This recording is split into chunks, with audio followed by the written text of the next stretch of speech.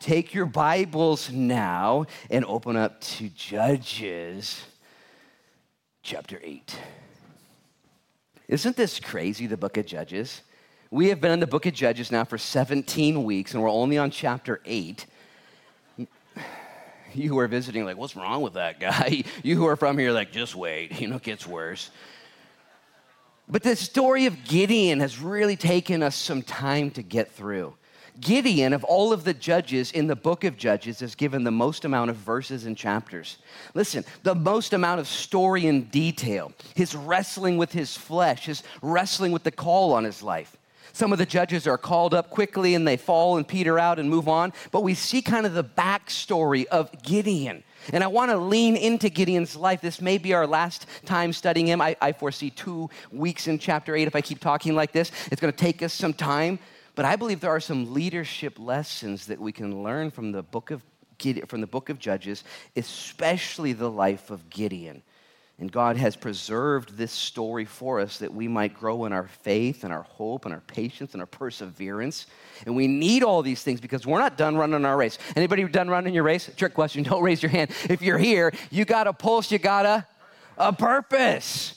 And your purpose might now be just to stand in the things of God. Having done all, stand. Taking one of these little prayer cards and putting on the full armor of God every single day. These are located on the door as you leave. Put on the armor of God and you're going to stand, because if you don't stand for something, you're going to fall for everything. And as we find ourselves founded on the principles of God, I believe God wants to do something for us, especially you who are in leadership, especially you who are game changers. You who want to do something with the rest of your life. You want to lead your family. You want to lead your neighborhood. You want to impact your coworkers. You want to have an impact on the next generation. It will not be easy for you. It will come at a cost.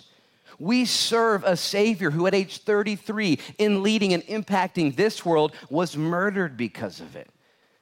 And Jesus said, don't be surprised if it's tough for you. If it was tough for me, are you greater than me? No, I'm not greater than you. Well, don't be surprised if it's difficult.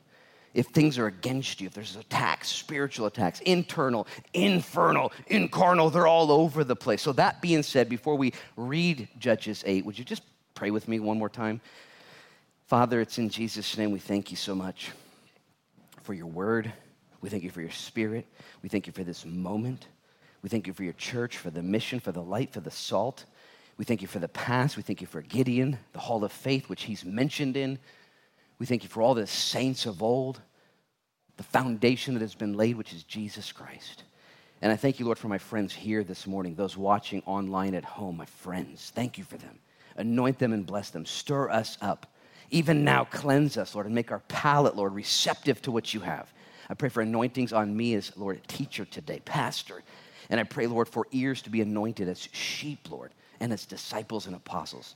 Send us, we pray. Holy Spirit, have your way in us. We thank you in advance. In Jesus' name we pray. And everybody said, amen. Judges chapter 8. And then if you would, just jump back to the next verse, the verse prior to that. I always do this. I just feel it's necessary to get a little bit of context. It says, and they is the Ephraimites, captured 2 princes of the Midianites. The Midianites were co-partners with the websites and the flashlights. They're bad guys. And they're Midianites, Oreb and Zeb, and they killed Oreb at the rock of Oreb. And Zeb they killed at the winepress of Zeb. And they pursued Midian, who? The Ephraimites, and they brought the heads of Oreb and Zeb to Gideon on the other side of the Jordan. Stop right there, eyes up here. The Ephraimites are now in the battle. They've heard the call. Gideon has caused the 135,000 men to flee. 100,000 have fallen by the sword, but there's still some princes running around and some other people. Gideon only has 300 men. You remember the story. He started with 32,000 and then 20,000 and then 10,000 and then 300. And the Lord says, perfect. Now you won't take the glory when I give you the victory. And that's just the case with all of us. The Lord loves to use the weak things. He loves to use the base things. And listen, oftentimes, he has to take us around the block a few times to get some of our own human strength out of the way. Sometimes he has to take us lower before he can lift us higher.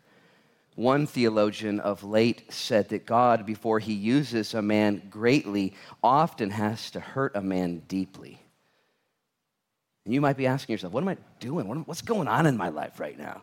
What's happening here? Why is it hurting? Why this health issue? Why this relationship issue? What's going on? Lord, do you not see what's happening in my life? And the Lord says, oh yeah, I see it. I'm stripping away your strengths. I'm stripping away your resources. So that way, when I use you, when I shine through you, you won't get the glory, but I will. Do you remember this story? God said, here's what you're going to do. You're going to take a pitcher and a torch and put the torch in the pitcher and a horn, a shofar horn. And you're going to go and you're going to scream at the enemy, the sword of the Lord and of Gideon. Break the pots, blow the horn, and you'll have the victory. And somebody's writing this down saying, no, wait a minute. What did you say?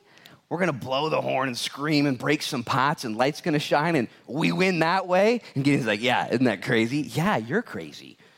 That's crazy. And did you know that God loves to shine his light through broken vessels, through cracked pots, through men and women who are willing to let his light shine through you and through me? 2 Corinthians chapter 4 actually talks about the earthen vessels that are our bodies, that through them, when we're crushed, when we're perplexed, when we're overwhelmed, it's in those moments that the light of Jesus shines most and shines best through you. How many guys love good days where you're on top, you win, hole in one, your balance is balanced, your checkbook, everything's good? How many guys love those days? You love those days? Nobody else in your family loves those days. We see you, we're like, whatever, dude. And everyone's jealous or envious of you or critical. Just the way we are. We're like dogs, man. It's nuts. But listen, I kid you not. When you're having a down day, things aren't going your way, when there's difficulty, when there's pushback, when there's challenges, and you choose to let the sound of God's faith come out of your lips, you choose to sound the horn, you choose to let your light shine, it is in those broken times that God gets the glory. And that the men and women who don't yet know Jesus, they see him in you. I don't want to be broken. I don't want to leak. I don't want it to be hard. And the Lord says, well, when it is, trust me, I'll get the glory. And so you who are being broken right now, lean into that. Don't run from that. Trust the Lord. Men and women around you are forging their faith based on your faithfulness to the Lord and his call in your life. Gideon's army has dwindled down. And you guys know the story. He blows the trumpet, and we see in chapter 7, the very last parts there, that Gideon then calls his buddies in Manasseh and Zebulun and Asher and Naphtali and Ephraim. And everyone runs because 300 people can't really finish it. It needs to be a whole spectrum deal. And now the Ephraimites show up. And they got the heads of Oreb and Zeb in their hand. Can you imagine the Ephraimites? They heard the whole call. They get the princes of Midian in their hands now. They've been themselves under oppression for 7 years. Wouldn't you think at this point they're going to be super fired up that Gideon's doing stuff, they're now set free, and things are moving forward? Wouldn't you think that? Let's read verse 1 of chapter 8. It says, now the men of Ephraim said to him, that's Gideon, why have you done this to us? I've got that circled. By not calling us when you went to fight with the Midianites. And they reprimanded him sharply. Let's just, before I keep reading, stop right there. I've heard it said before, and I have to be real careful how I teach this today. I have to be real careful to teach it from both sides. From Gideon's point of view, from the Ephraimites' point of view, from the men of Succoth, who we'll see in a minute, the men of Penuel. I have to be real careful not to teach this in an emotional way. I confess that to you, because I've been in the ministry long enough where I can get emotional when I see a portion of scripture like this, where Gideon is doing what God asked him to do. Gideon is growing in the faith that God's asked him to grow in. And all of a sudden, lo and behold, out of the woods comes up, springs up, rises up critics of Gideon's leadership. Critics of the leadership around him, people who don't know the whole backstory. They don't know what Gideon's been through, and they have questions. And I've heard it said before, and I have to be real careful to say this and harden my own heart, but no good deed goes unpunished. And sometimes when you find yourself reaching out and serving and doing things, criticism rises up, and people around you, they don't know the whole backstory. They don't know your motives. They don't know what's going on, and they have questions. And can you imagine these princes of Oreb and Zeb, they're headless now. Their heads, and the Ephraimites come and they say, Gideon, how dare you do this to us? That you didn't call us at the beginning of the battle, but you only called us at the end of the battle. And here's Gideon saying, it sounds like you said, you're mad at me, but you've got the heads of the princes of Midian in your hands. And they're like, yeah, I guess so. Let's read on. I want you to see his logic in this. And I want you to settle into this. I've got to be real careful, as I said, not to get personal, because this did happen, and it happened for our learning and for our hope. But I want to now focus on Gideon's response, because Gideon is a master leader here, one of which we could all learn from and humble ourselves. See, Gideon knows that these men don't know the whole backstory. They missed out on the planning meetings, if you could call them that. They missed out on the times where they came together and put together the agenda. Look at what Gideon says in verse 2. He says, so he said to them, what have I done now in comparison with you? Is not the gleaning of the grapes of Ephraim better than the vintage of Abiezer? God has delivered into your hands the princes of Midian and Oreb and Zeb. And what was I able to do in comparison with you? And then their anger toward him subsided when he said that. Stop right there, eyes up here. Do you understand what Gideon is doing? Gideon looks at these men. He says, guys, you're from Ephraim. Ephraim's big time. You guys got Costco's and Starbucks. Man, I'm from a small town of Manasseh. We got Otis. That's where I'm from. I'm from Otis. And you guys are big time is what he's saying. Even our gleaning, which is the greatest, is nothing in comparison, or even our vintage grapes is nothing compared to the gleaning that you guys have. And what you've done, you have the princes of Midian in your hand. Gideon does something here that's masterful. He uses a soft answer to turn away wrath. Have you guys heard this before? He doesn't fall into this. The proverb says in Proverbs 15, a soft answer turns away wrath, but a harsh word stirs up anger. And it goes on to say, the tongue of the wise uses knowledge rightly, but the mouth of fools pours forth foolishness. Wouldn't it be awesome if each and every one of us grew as Gideon, not only obediently doing what God asked us to do, but when misunderstood, when accused, when criticized, instead of criticizing or misunderstanding back, to then say, hey, let's look at it from a different angle. And you guys I've done nothing compared to what you've done. You guys have the princes in your hands. This is crazy. And they began to listen and said, okay, we're still kind of offended. And you could pick apart the Ephraimites all you want. I foresee in them a little bit of jealousy, a little bit of envy, a little bit of criticism because they weren't part of the original group. You could also label this pride. They're bigger than Gideon was, and they weren't included in this. And that's their sin. And each and every one of us has a little bit of jealousy, a little bit of envy, a little bit of pride, a little bit of criticism in each one of us. But Gideon is able to dispel this. And I'll tell you what, I've been in the ministry long enough where I've said things where I wish I wouldn't have said, and I've heard things I wish I wouldn't have heard, but I want to grow to be a better leader. Don't you want to grow to be a better leader like Jesus? Another proverb says it this way. It says in Proverbs 17, the beginning of strife is like releasing water. Therefore, stop contention before a quarrel starts. How wise is that? To just stop a quarrel before it gets beyond where it needs to be. And Gideon shows us this and exemplifies this even in light of their pride. And he navigates well through this. We're going to give Gideon 1 star here. We're going to give the Ephraimites something to learn from and something to lean in here. And maybe the Lord would just inspire you, say, careful what you say. Careful how you criticize. Careful how you come against those who you don't know all the things going on. Asking questions is okay. Getting insight and discernment. Why did you do this? Why didn't you do it this way? I've been offended, and I've been an offender as well. I've done things that offended other people, and I've been offended by things that were done by other people.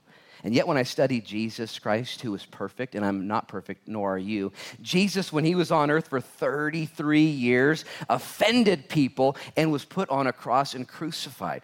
And if Jesus, the greatest leader, the greatest shepherd, the greatest friend ever, was to draw criticism from people who didn't quite understand him, well, then I should not be surprised myself when people don't understand my heart or your heart or the church's heart. But let's also lean into something about the timing here. Gideon is walking by faith. He's worshiped the Lord. He's received from God the promises of God and the direction of God, and he's now walking in new favor, new courage, new wisdom, new people. All kinds of things are happening for Gideon, and bam, an attack comes his way. How many people here have found this to be true in your own life? That right on the heels of victory comes a vicious attack. You decide to get married, I do, and all of a sudden it gets difficult. You take a new job and it's awesome, and all of a sudden the tests begin. You join a ministry, you start a life group at your house, you start to go teach Sunday school, you start to show up early and stay late and say yes to everything, and there's victories in your life, but all of a sudden the attacks come. I would just help you and hope I also am not surprised at the attacks that come, but instead let the Lord use them, listen, to sift my own faith and to help the people around me to grow also as they process the things that God's bringing out of them. Both the Ephraimites and Gideon are growing here in the leadership capacity. Gideon could have led better here. Gideon shows up blowing the horn. You guys go there. You guys go here and go here. And everyone's like, whoa, whoa, whoa, whoa, whoa, what's going on? And I have found myself being a strong leader in this way, getting in trouble, stepping on toes, hurting feelings because I sense and see that the Lord is leading us, but it takes some people some time to get up to speed, does it not?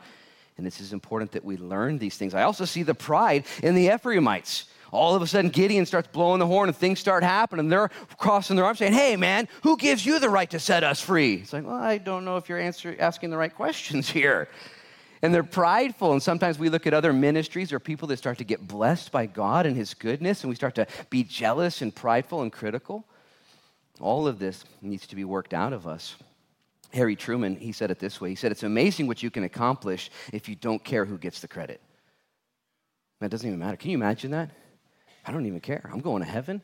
That church should be blessed. That man should be blessed. That family should be blessed. They should win the lottery. They should get a raise. They should get an increase. I don't care.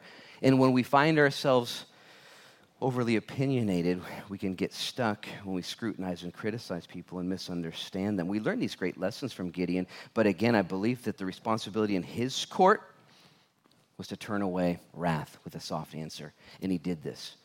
This is real hard to teach because Gideon's not going to end perfectly. He's actually going to end poorly. And as we teach through the scriptures, sometimes we do so by way of prescription. This is prescribed. This is what we're supposed to do. The Old Testament is not so much prescribed, it's described. It just describes how it went down.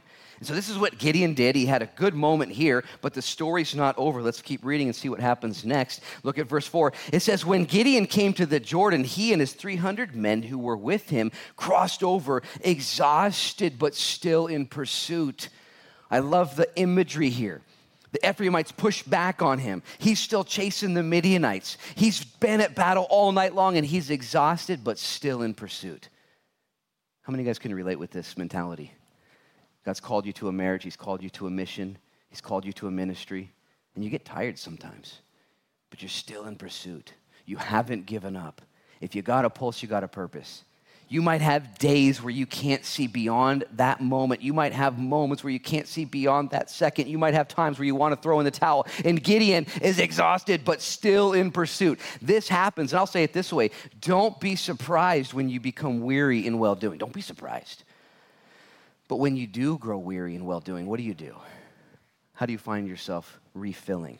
Look at what it says in verse 5. It says, then he came to the men of Succoth, and he says, please give loaves of bread to the people who follow me, for they are exhausted, and I'm pursuing Zebah and Zalmunna, the kings of Midian. The princes of Midian are dead. He's going after the kings now, and he goes to the men of Succoth, and he says, guys, can we just get some bread? We're super hungry. Stop right there, eyes up here. The guys of Succoth don't want to share their Pop-Tarts today. It's not going to go well for them. But at least Gideon knows what to ask for. And I can't help but see this biblical picture of bread.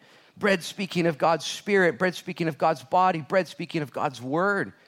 And when you're exhausted and in pursuit of the enemy, and when you're finding yourself overwhelmed, it is so imperative that we lean into the things of God and remember that he's gone before us and he has things for us to do. As a matter of fact, let me share with you a couple of verses. If you're a note taker, just write these down, especially if you're on mission right now and you find yourself prone to fatigue, prone to quitting, prone to wondering what's going on. This Galatians 6, you guys all know this one. I want to read it to you though. It says, let us not grow weary while doing good.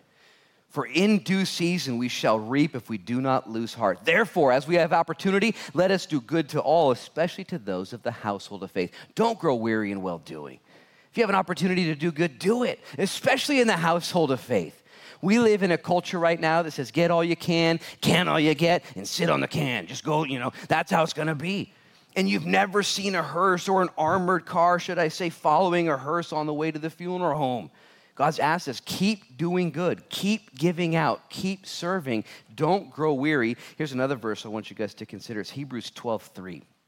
It says, for consider him who endured such hostility from sinners against himself, lest you become weary and discouraged in your souls. Leave that up there for a minute, Dave.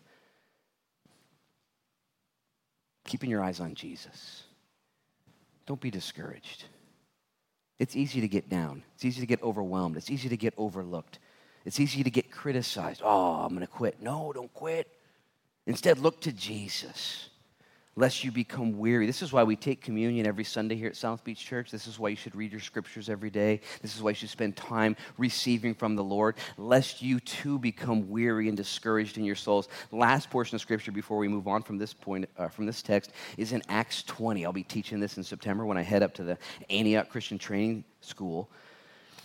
And Paul is talking to some elders from Ephesus, and he's joined them on the beach at Miletus, and this is what he says. He says, but none of these things move me, nor do I count my life dear to myself so that I may finish my race with joy and the ministry which I received from the Lord Jesus to testify to the gospel of the grace of God. What does Paul say?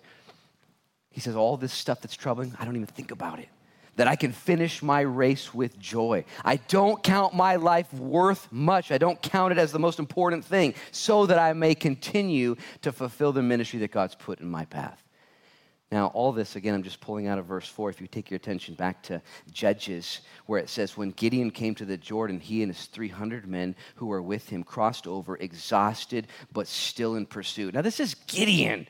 This is the guy who was hiding in the winepress like 3 chapters ago. This is the guy who didn't want anything to do with anything. He required multiple signs and confirmations for the Lord to use him. And now, though, when he's in the race, he's not stopping for anything.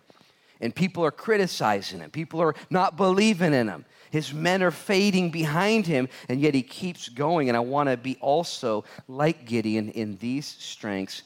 Notice what he said in verse 5. He says, give loaves of bread to the people who follow me. I believe that the bread speaks of God's word primarily as far as a picture. And I love how Gideon sees the guys that are following him, says the only way the people who are following me are going to make it is if they're being fed the bread. It reminds me of a good church that feeds people the word of God. And the people that follow me better be reading God's word, and the people that follow you better be feeding on his word, and the people that are leading in this community better be leading people through the word of God. Gideon knows all this. We're seeing it here in this picture. And there's a lot going on. Look at verse 6, though. It says, and the leaders of Succoth said, are the hands of Zebah and Zalmunna now in your hand that we should give bread to your army? So Gideon said, for this cause, when the Lord has delivered Zebah and Zalmunna into my hand, then I will tear your flesh with thorns of the wilderness and with briars. And then he went up from there to Penuel, and he spoke to them in the same way, and the men of Penuel answered the same as the men of Succoth had answered. And so he also spoke to the men of Penuel, saying, when I come back in peace, I will tear down this tower. Stop right there, eyes up here. Evidently, Gideon's coffee wasn't working anymore. A little grouchy, a little hangry. And he goes to the men of Succoth, and the men of Penuel is like, hey, can I get some bread? We're on mission. They're like, no, we don't believe in you. We don't believe in what's going on. And they have some issues too. They haven't been in all the planning meetings. They haven't been in all the visions. They haven't been in all the backstory. And Gideon here is asking them to trust him, and we see within their response, they're ridiculing Gideon. We know this from verse 15. Gideon took this personally, which, by the way, leaders, moms, dads, pastors, teachers, life, you got to be real careful to not take the criticism from other people personally. That will take you down a dark path. And this criticism comes up, and I can speak to both sides of the camps here. The men of Penuel, the men of Succoth, they've got questions. They don't understand what's going on. And as a matter of fact, they're being asked to risk a lot. The question they ask is, look, bro, these guys, Zalmunna and this other guy, are they really in your hand? We've been under their oppression for 7 years. If you go after them and it doesn't work and we're aliases or we're with you, we're going to get in trouble. That's a big risk. This mission, this ministry, this sacrifice is going to cost us if it doesn't work. Now, let's just be honest. This is going to require some faith. This is going to require some sacrifice. I've often heard, or should I just say just recently at a conference, I heard it put this way, that faith is spelled R-I-S-K. Do you have faith? Oh, yeah, I got faith. Is there any risk in your life? Are you doing anything about, well, yeah, I'm pretty conservative. James says it differently. James says, if you have faith, show me your faith by your works. Now, again, I could teach on both sides of this. I could defend the men of Penuel and Succoth and say, well, they needed a little bit of tutorial. They didn't watch the YouTube video. They didn't see the trailer. They don't know what's going on. But essentially what they're saying is we don't want any part of it. We're not going to take that risk. And when Gideon responds, he responds with faith and confidence, and he says this to both camps. He says, when I return, see, he knew he was going to win. God had already put that in his heart. When I return, I'm going to return, and I'm going to take the briars and the prickleberries, and I'm going to discipline you, he said to the men of Succoth, and to the men of Penuel, he's going to take down their tower. Now, I would read this at face value and say, Gideon, I think you need a nap. I think you need a counselor. You need to go, have somebody else talk for you. You're getting a little bit harsh here. But we know for a fact that these guys were not willing to participate in what God was doing. Now, let me just go ahead and make sure you see the distinction here, because he spoke very well to the men of Ephraim, but then he was very harsh with the men of Penuel and Succoth. There are two different sins being committed here in my own estimation. The first sin in Ephraim was the sin of pride. They were just prideful. Why didn't you tell us? We wanted to be a part of it. We're Ephraim. You're Manasseh. This doesn't make any sense. And Gideon's like, whoa, just chill out. You got the heads. You're good. We're all right. You see? Okay. And their anger was abated, which literally means to be pushed back but not dealt with. And their pride was subdued in that way. But the sin that we're dealing with Succoth and with Penuel isn't pride. Listen, it's a deeper sin. It's a more gross sin. It's the sin of rebellion against what God is doing. Not just pride. Because you see, Ephraim actually did something. Ephraim heard the sound. They ran after. They cut some heads off. They did it. They were part of it. They weren't as much of a part as they wanted to be. They were offended. They thought they should have more. They still were participatory, though. These guys, Succoth and Penuel, we don't want to help at all. We're not doing it. And it's the sin of rebellion. It's the sin of saying no to the Lord. See, the men of Ephraim, they actually did it, but they just did it with a bad attitude. We do that all the time. But these guys down here, it's a little more harsh, and I have to be real careful how I teach this again in some of the pictures that are introduced to us here. Because Gideon, as a type of Jesus, as a picture of the Savior, says, look, when I come back victorious, I'm going to come back and there's going to be judgment with me. If you don't get with me, you're going to get left behind from me. And that's the message of the gospel of Jesus Christ. Jesus says, hey, anybody and everybody who wants to be part of the kingdom, I'm inviting you to come with me, but it's going to take some risk. It's going to take some faith. And you might say, well, I don't really want to do that. And you have a choice every single day. And Gideon would say, I'm coming back with the victory in my hand, but also judgment in the other hand for those who do not go with me. 2 Corinthians chapter 5, verse 10 actually talks about the Bema seat judgment, that when the Lord does return, he's going to reward every single man and every single woman who heard the call of Jesus to get into the ministry, to get into the mission, to serve in their neighborhood, to serve in their church. And every single person said, I want to serve. I want to give my life to that. Those men and women will be rewarded richly, the Bible says. But the ones who said no to God's invitation, to God's call, to God's gift to come to him will not be included in that particular judgment, and it won't go well with them. Look at verse 10. It says, now Zebah and Zalmunna were at Karkar, and their armies with them, about 15,000. And all who left of the army of the people from the east, for 120,000 men who drew the sword had fallen. Gideon is walking in success. The men of Midian are falling left and right, and there's only 15,000 left of them. Look what it says. Then Gideon went up, verse 11, by the road of those who dwell in the tents of the east, Nobah and Jogbah, and he attacked the army while the camp felt secure. Stop right there. Eyes up here. Again, this is Gideon. Fearful Gideon, hiding Gideon, not available Gideon. And yet when the Lord touched him, when the Lord broke him down and then built him back up, Gideon continues to rise up, continues to be courageous. And can I just remind every single one of you who've seen the Lord do anything in your life whatsoever, he's not done. He hasn't brought you this far just to bring you this far. He wants you to continue to rise up in courage, continue to rise up in obedience, to continue to rise up in persistence. Matter of fact, look at verse 12. It says, when Zebah and Zalmunna fled, he pursued them, and he betook the two kings of Midian, Zebah and Zalmunna, and he routed the whole army. Gideon, mighty man of valor. because God saw within Gideon the potentiality of Christ, the potentiality of God, that through God we can do all things. Look what happens now as we continue to see this story develop. Verse 13. Then Gideon, the son of Joash, returned from battle, from the ascent of Horez, and he caught a young man of the men of Succoth, and he interrogated him, and he wrote down for him the leaders of Succoth and his elders, 77 men. And then he came to the men of Succoth and said, here are Zebah and Zalmunna, about whom you ridiculed me, saying, are the hands of Zebah and Zalmunna now in your hand, that we should give you bread to your weary men? And he took the elders of the city and thorns of the wilderness and briars with them, and he taught the men of Succoth. Stop right there, eyes up here. What in the world? Have you guys read ahead and seen this? I've been reading this ahead for weeks going, how am I going to teach this? Gideon's losing his mind a little bit here. Gideon comes back now and he says, do you remember the kings of Zalmunna and Zebah? How you guys mocked me and said, are there heads in your hands right now? Are you able to do this? Well, I've got them right here, just as God showed me. But before we got there, he found a young man from Succoth walking around, and he grabbed the man from Succoth and said, I need to know everybody in charge in Succoth. And he got 77 names. Gideon is not messing around. And he gets the names from this young man, and he goes to the town square, and he calls for the 77 elders that wouldn't back the ministry of God. And it says here that he teaches them a lesson. He disciplines them.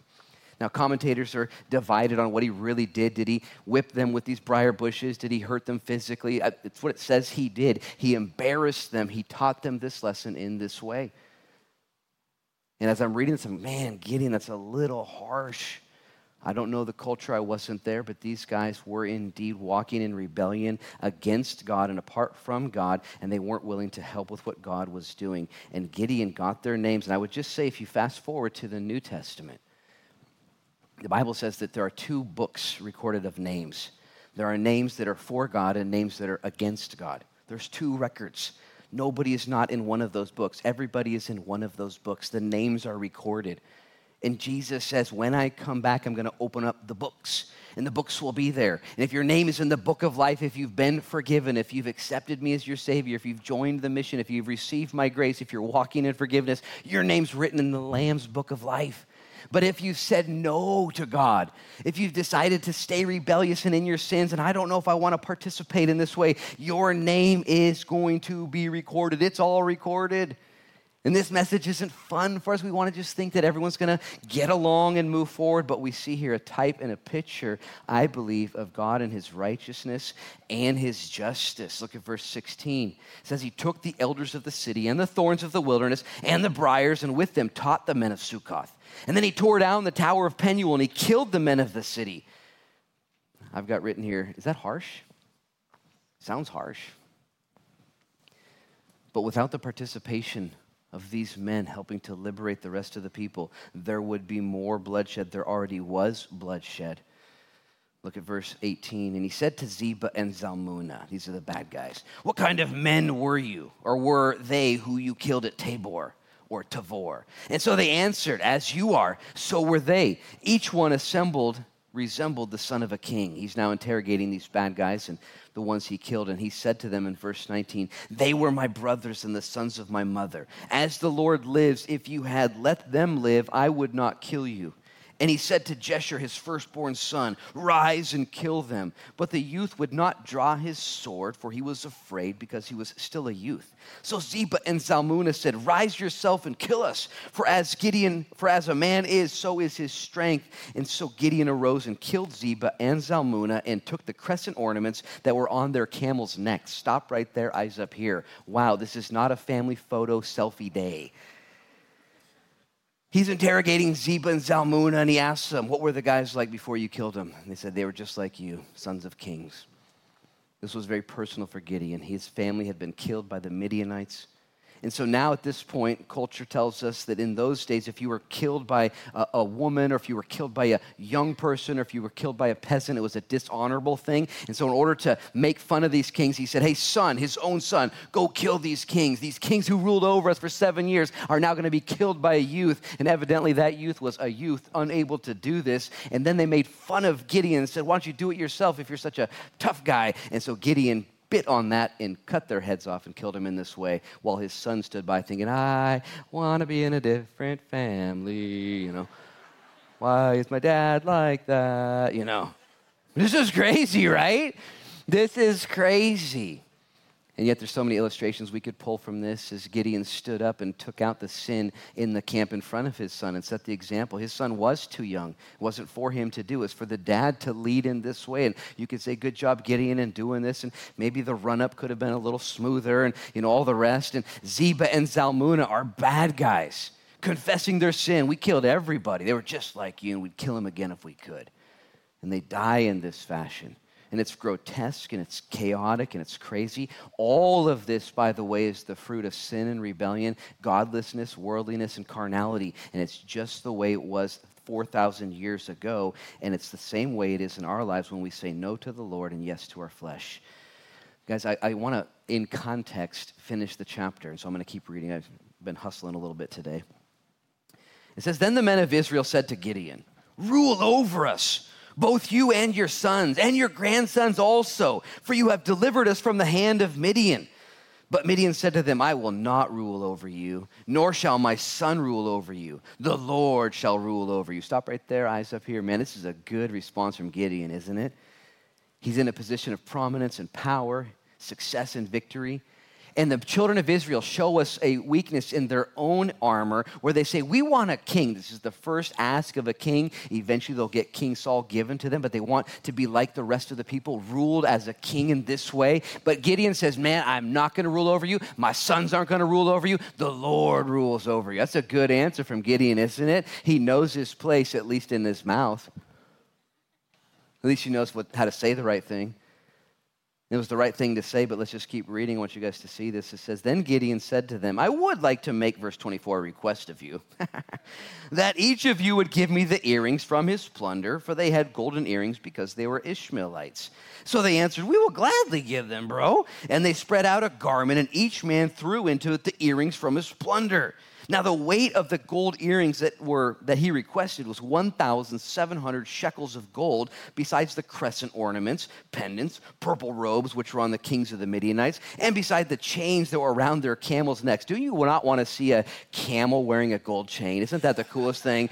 I just think these camels were so cool. Anyways, he got all of this stuff, and it weighed the amount that was listed. That would be around 50 pounds on a conservative guess, 50 pounds of gold, which is right around $1.25 million worth of gold. And Gideon says, hey, I'm not going to rule over you. The Lord ruled over you. But now you got me thinking. I'm just thinking maybe I should get a really good payout for what happened. You know what I'm saying? Like, y'all picked up some stuff following me and in the plunder. Maybe we just take a quick little offering here. You guys give me some earrings and some other stuff, some Vikings hoodies because they were purple, all these things, And they're like, let's do it. And all of a sudden we see Gideon kind of going down a slippery slope where he knows how to say the right thing. Guys, I'm not going to be a ruler, but I do want to enlarge my tent. I do want to take care of myself. And I remember years and years ago, I felt called to the ministry.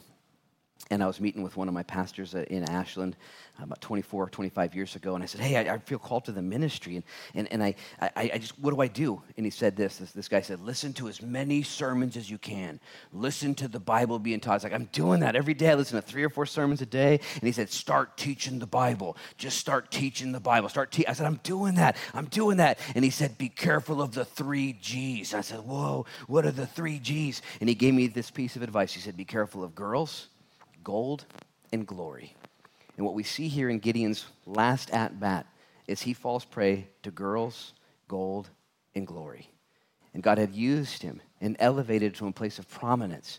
And yet within this, God gave us this as a picture because Gideon is not our hero. Gideon is not our savior. Gideon is an example that shows within us our own weaknesses and chinks so that all attention and all glory goes to Jesus Christ. Let's finish his story. And I want you guys to see this. It says then, verse 27, Gideon made this gold into an ephod and he set it up in the city of Ophrah. And all Israel played the harlot with it, and it became a snare to Gideon and to his house.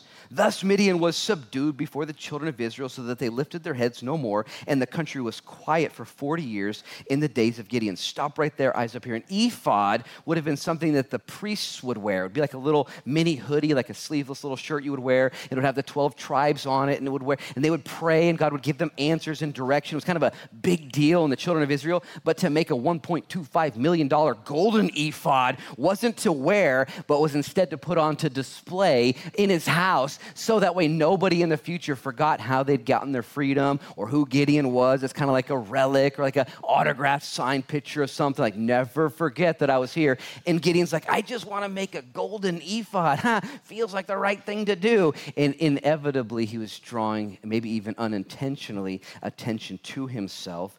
And so we see him falling into this sin of glory and gold. Let's finish the story. It says, then Jerubbabel, verse 29, that's Gideon, the son of Joash, went and he dwelt in his own house. Gideon had 70 sons who were of his offspring, for he had many wives. Whoops, big goof. And his concubine, who was in Shechem, also bore him a son whose name was Abimelech. Now Gideon was the son of Joash. He died at a good old age and was buried in the tomb of Joash, his father, and Oprah the Abizarite. And so it was, as soon as Gideon was dead, that the children of Israel again played the harlot with the Baals and made Baal Berith their god. Thus the children of Israel did not remember the Lord their God, who had delivered them from the hands of all the Midianites on every side, nor did they show kindness to the house of Jerubbabel, Gideon, in accordance with the good that he had done for Israel. Stop right there, eyes up here, and I'm going to have Paul come up and he's going to lead us in a closing song, and we're going to let the Lord search our hearts. Interesting, Gideon goes back to his house and he has 70 kids. It doesn't say how many wives he had, but he had a bunch of them. The Bible does never bless or condone polygamy. It actually speaks bad about it. It forbids it in the New Testament. It regulates it at best in the Old Testament. It's not the way that God intended it to be. And not only did he have a bunch of wives, but he also had a concubine. And from that concubine, he had a son named Abimelech. This is going to set up the story for the next chapter, where Abimelech, the fruit of his sin, the fruit of his weakness, the fruit of his inability to stay the course, is going to come back and it's going to haunt him. And here's, I believe, the moral of the story. There's so many things we could have slowed down on and extracted and considered, and maybe we'll do that next week. Maybe you'll do that in your life groups as you consider all of the leadership points and all of the things that Gideon was working through. But the Bible says that the things of the Old Testament were written for our learning, for our hope, for our admonition, for our direction, and for our comfort and peace. That we might know exactly what God wants from us, and all things point to the Lord, and all things direct us into worshiping Him, not ourselves. And I don't know what's going on in your life right now or what the struggles is. Maybe it's some gold, maybe it's some glory, maybe there's some girls, maybe there's some things out there, some things, whatever the lust of the flesh, the lust of the eyes, and the pride of life. And the Lord reaches down to each and every one of us and says, hey, there's all kinds of minds out there. There's all kinds of traps. There's all kinds of distractions. You're going to get weary. Don't get weary. Feast on the things of God. Desire the bread, the pure milk of the Word of God, that you might grow hereby. This is the challenge. This is the need. And the devil wants to divide us and have us go down so many different paths. And the Lord makes it so simple. Stay humble. Cry out to me. Stay in my presence. Be like Jesus, not like Gideon. Gideon's a great guy. He makes the hall of faith by grace and through mercy. But the real Savior, the real one that we follow, is Jesus Christ, who we've given our life to and who gave His life to us first. And so would you just bow your heads and pray with me as we consider Jesus and give our lives over to Him at the end of the service right now. Father, in Jesus' name, we thank you for your Son, Jesus, who, unlike Gideon, was perfect. Who, unlike Gideon, Lord, didn't retaliate in the way that Gideon did. He didn't lose his cool. He didn't lose his mind. Jesus Christ instead washed the feet of His betrayers. He washed the feet of His deniers. He washed the feet of the people, Lord, that were near to Him. And I pray in Jesus' name that we would do the same. We wouldn't grow weary. That even right now, each and every one of us at South Beach Church here this morning, every single one of us would say yes and amen to Jesus. Lead us as our shepherd. As a matter of fact, if you're here this morning, you say, I just want to be led by Jesus. I just want to be near to Him. I want to do what He says. I want to go where He goes. I want to be like Him. I want to give my life to Jesus to a greater degree today. Would you just raise up your hand right now in Jesus' name by way of submission? Say, yes, Lord. Take my life as it is. Save me, Lord. Save me from myself and make me more, Lord, about you, more like you. Forgive me of my sins. Help me not, Lord, to grow weary in well-doing, but instead, Lord, to be encouraged daily. I'm going to ask everyone to stand up at this time, too. We're going to sing this song. And as we sing this chorus, as we worship the Lord, if you need prayer, would you just come forward down the aisle right now to the altar? Just come down by way of response, saying, yeah, Lord, I need you to touch me and to fill me. I'm crying out to you, Lord, to do a deeper work in my heart. I'm going to come down. I'm going to pray for people. If that's you, come right now. Let's sing to the Lord and trust him to lead us into what he wants to do in our lives.